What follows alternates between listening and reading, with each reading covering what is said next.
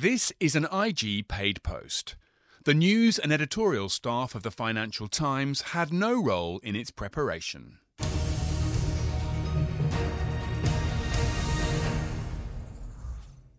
Hello and welcome to IG's Decoding the Markets. I'm Victoria Scholar, and with me on the pod today is Ian Fraser, journalist and author of Shredded, Inside RBS, the bank that broke Britain, and IG's chief market analyst Chris Beecham. And today we're here to talk about the UK banking sector.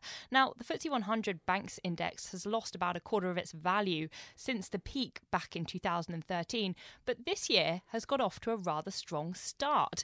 Ian, if we could start with you, do you think we're poised for further gains in the coming quarters? It's difficult to tell, but I mean, some of the banks do seem to be in a better place than others. You know, RBS is obviously still 63% owned by the UK government. Really, partly depends on what Brexit's going to be like, and whether or not we have, you know, a no-deal Brexit, or whether we have a deal, a decent deal for Brexit. Of course, we continue to be clouded by that uncertainty around Brexit. Chris, if we talk about it in a bit more detail then, what are some of the channels by which Brexit has impacted the UK's financial services industry so far? Well, I think if you take the financial sector and banks especially as a sort of function of the UK economy and a key way of viewing the impact of Brexit, you've seen the caution in business investment, you've seen weakness in a lot of the data fed through to UK banks, and of course the housing market as well. It's a sort of growing trend now that we're seeing a weakening of the housing market, partially due to affordability criteria, but also because of the uncertainty created by Brexit. And you have banks like Lloyds, which are obviously key players in the mortgage market, and you will feel the pinch from a decline in business activity there. And it's the kind of uncertainty that hangs over the UK as to what, as Ian said, the deal will be, means that we just see this sort of ebbing of confidence in banks generally, and of course into the terms of the number of jobs in the UK financial services sector. So, Ian, do you think that some banks in the UK are better prepared for all eventualities around Brexit than others? I think that there were a couple which did not take any provisions for Brexit at all. I think Lloyds was one of those, whereas banks including Barclays, HSBC and RBS did take fairly hefty provisions between 100 million and 150 million for Brexit. I think the banks which have more international operations, which do still include RBS, have a more complicated series of arrangements to make than those like, say, TSB and Lloyds, as far as I'm aware, which are almost entirely UK focused now, and which therefore don't have the same level of complexity in terms of needing to set up a branch or a full-scale operation in, say, Luxembourg or possibly Germany or possibly the Netherlands. So, yeah, certain banks are certainly finding they needing to invest more and potentially move more people to European capitals or European financial centres than others. So the financial services sector contributes about 6.5% of the UK's total economic output, and that's about 3.2% of UK jobs. Do you think that the UK will continue to be a major hub for financial services going forward?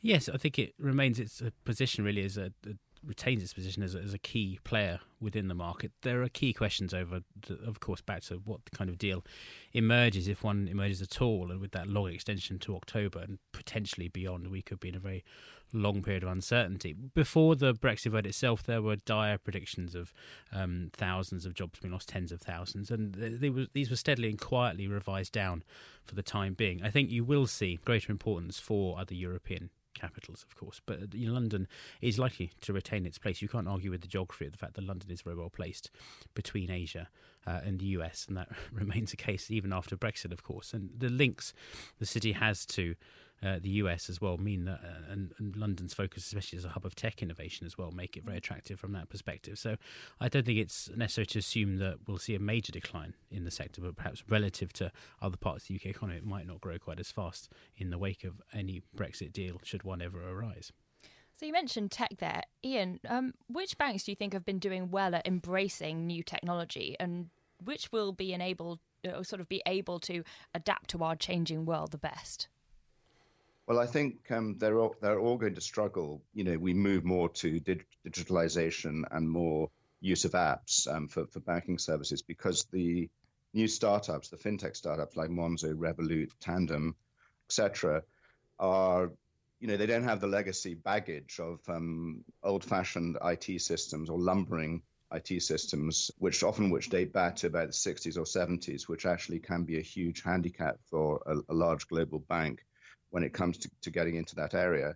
But generally, they are making some strides. RBS is launching one called BO, or BO, this year, and that will be, a fully fledged digital bank. HSBC has launched Connected Money. Lloyds is said to be making some quite good progress in terms of this area of apps and new online services. So, they realize this is a massive threat to their business going forward, and they are all, as far as I can see, making significant strides in trying to make sure they don't get disrupted out of business by the new fintech challengers. But the area where they're most vulnerable is in personal banking, personal and current account banking for individuals. They're less vulnerable in the area of corporate lending and commercial banking, I would say. So, Ian, do you think that the challenger banks are where the true opportunities lie then? I think some of them, most of them aren't quoted yet, as far as I know. They're mainly privately held, they're private equity backed. So it's quite difficult to gain any access to that. But certainly some of the most promising challenger banks, especially the more digitally based ones, like, say, Monzo, could offer a very attractive opportunity, I would say, yes. Because the chances are they're going to be bought out by big banks, 2 or 3 years down the line. The big banks that buy them will end up having to pay quite a hefty premium. And Chris, very finally, where are the opportunities for you in the UK banking sector? Which stocks should we be steering towards? Well, I think if you're looking at the big four, the listed titans, I think you're still looking at Lloyds. Really is one that stands out really for me. It has its problems, clearly it is exposed to Brexit, but when you're looking at clear return on tangible equity, it's above, I think it's about 10 to 11% now compared to 3 or 4 for RBS.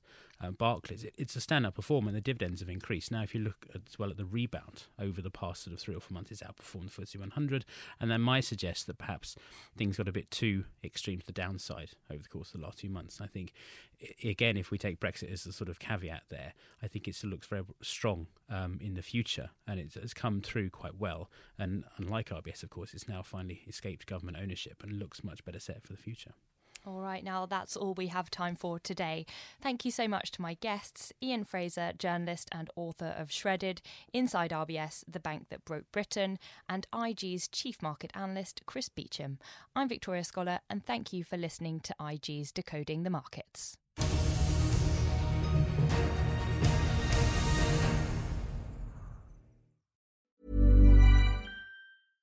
Imagine the softest sheets you've ever felt. Now imagine them getting even softer over time. That's what you'll feel with Boll & Branch's organic cotton sheets. In a recent customer survey, 96% replied that Boll & Branch sheets get softer with every wash. Start getting your best night's sleep in these sheets that get softer and softer for years to come. Try their sheets with a 30-night guarantee. Plus, get 15% off your first order at bollandbranch.com. Code BUTTERY. Exclusions apply. See site for details.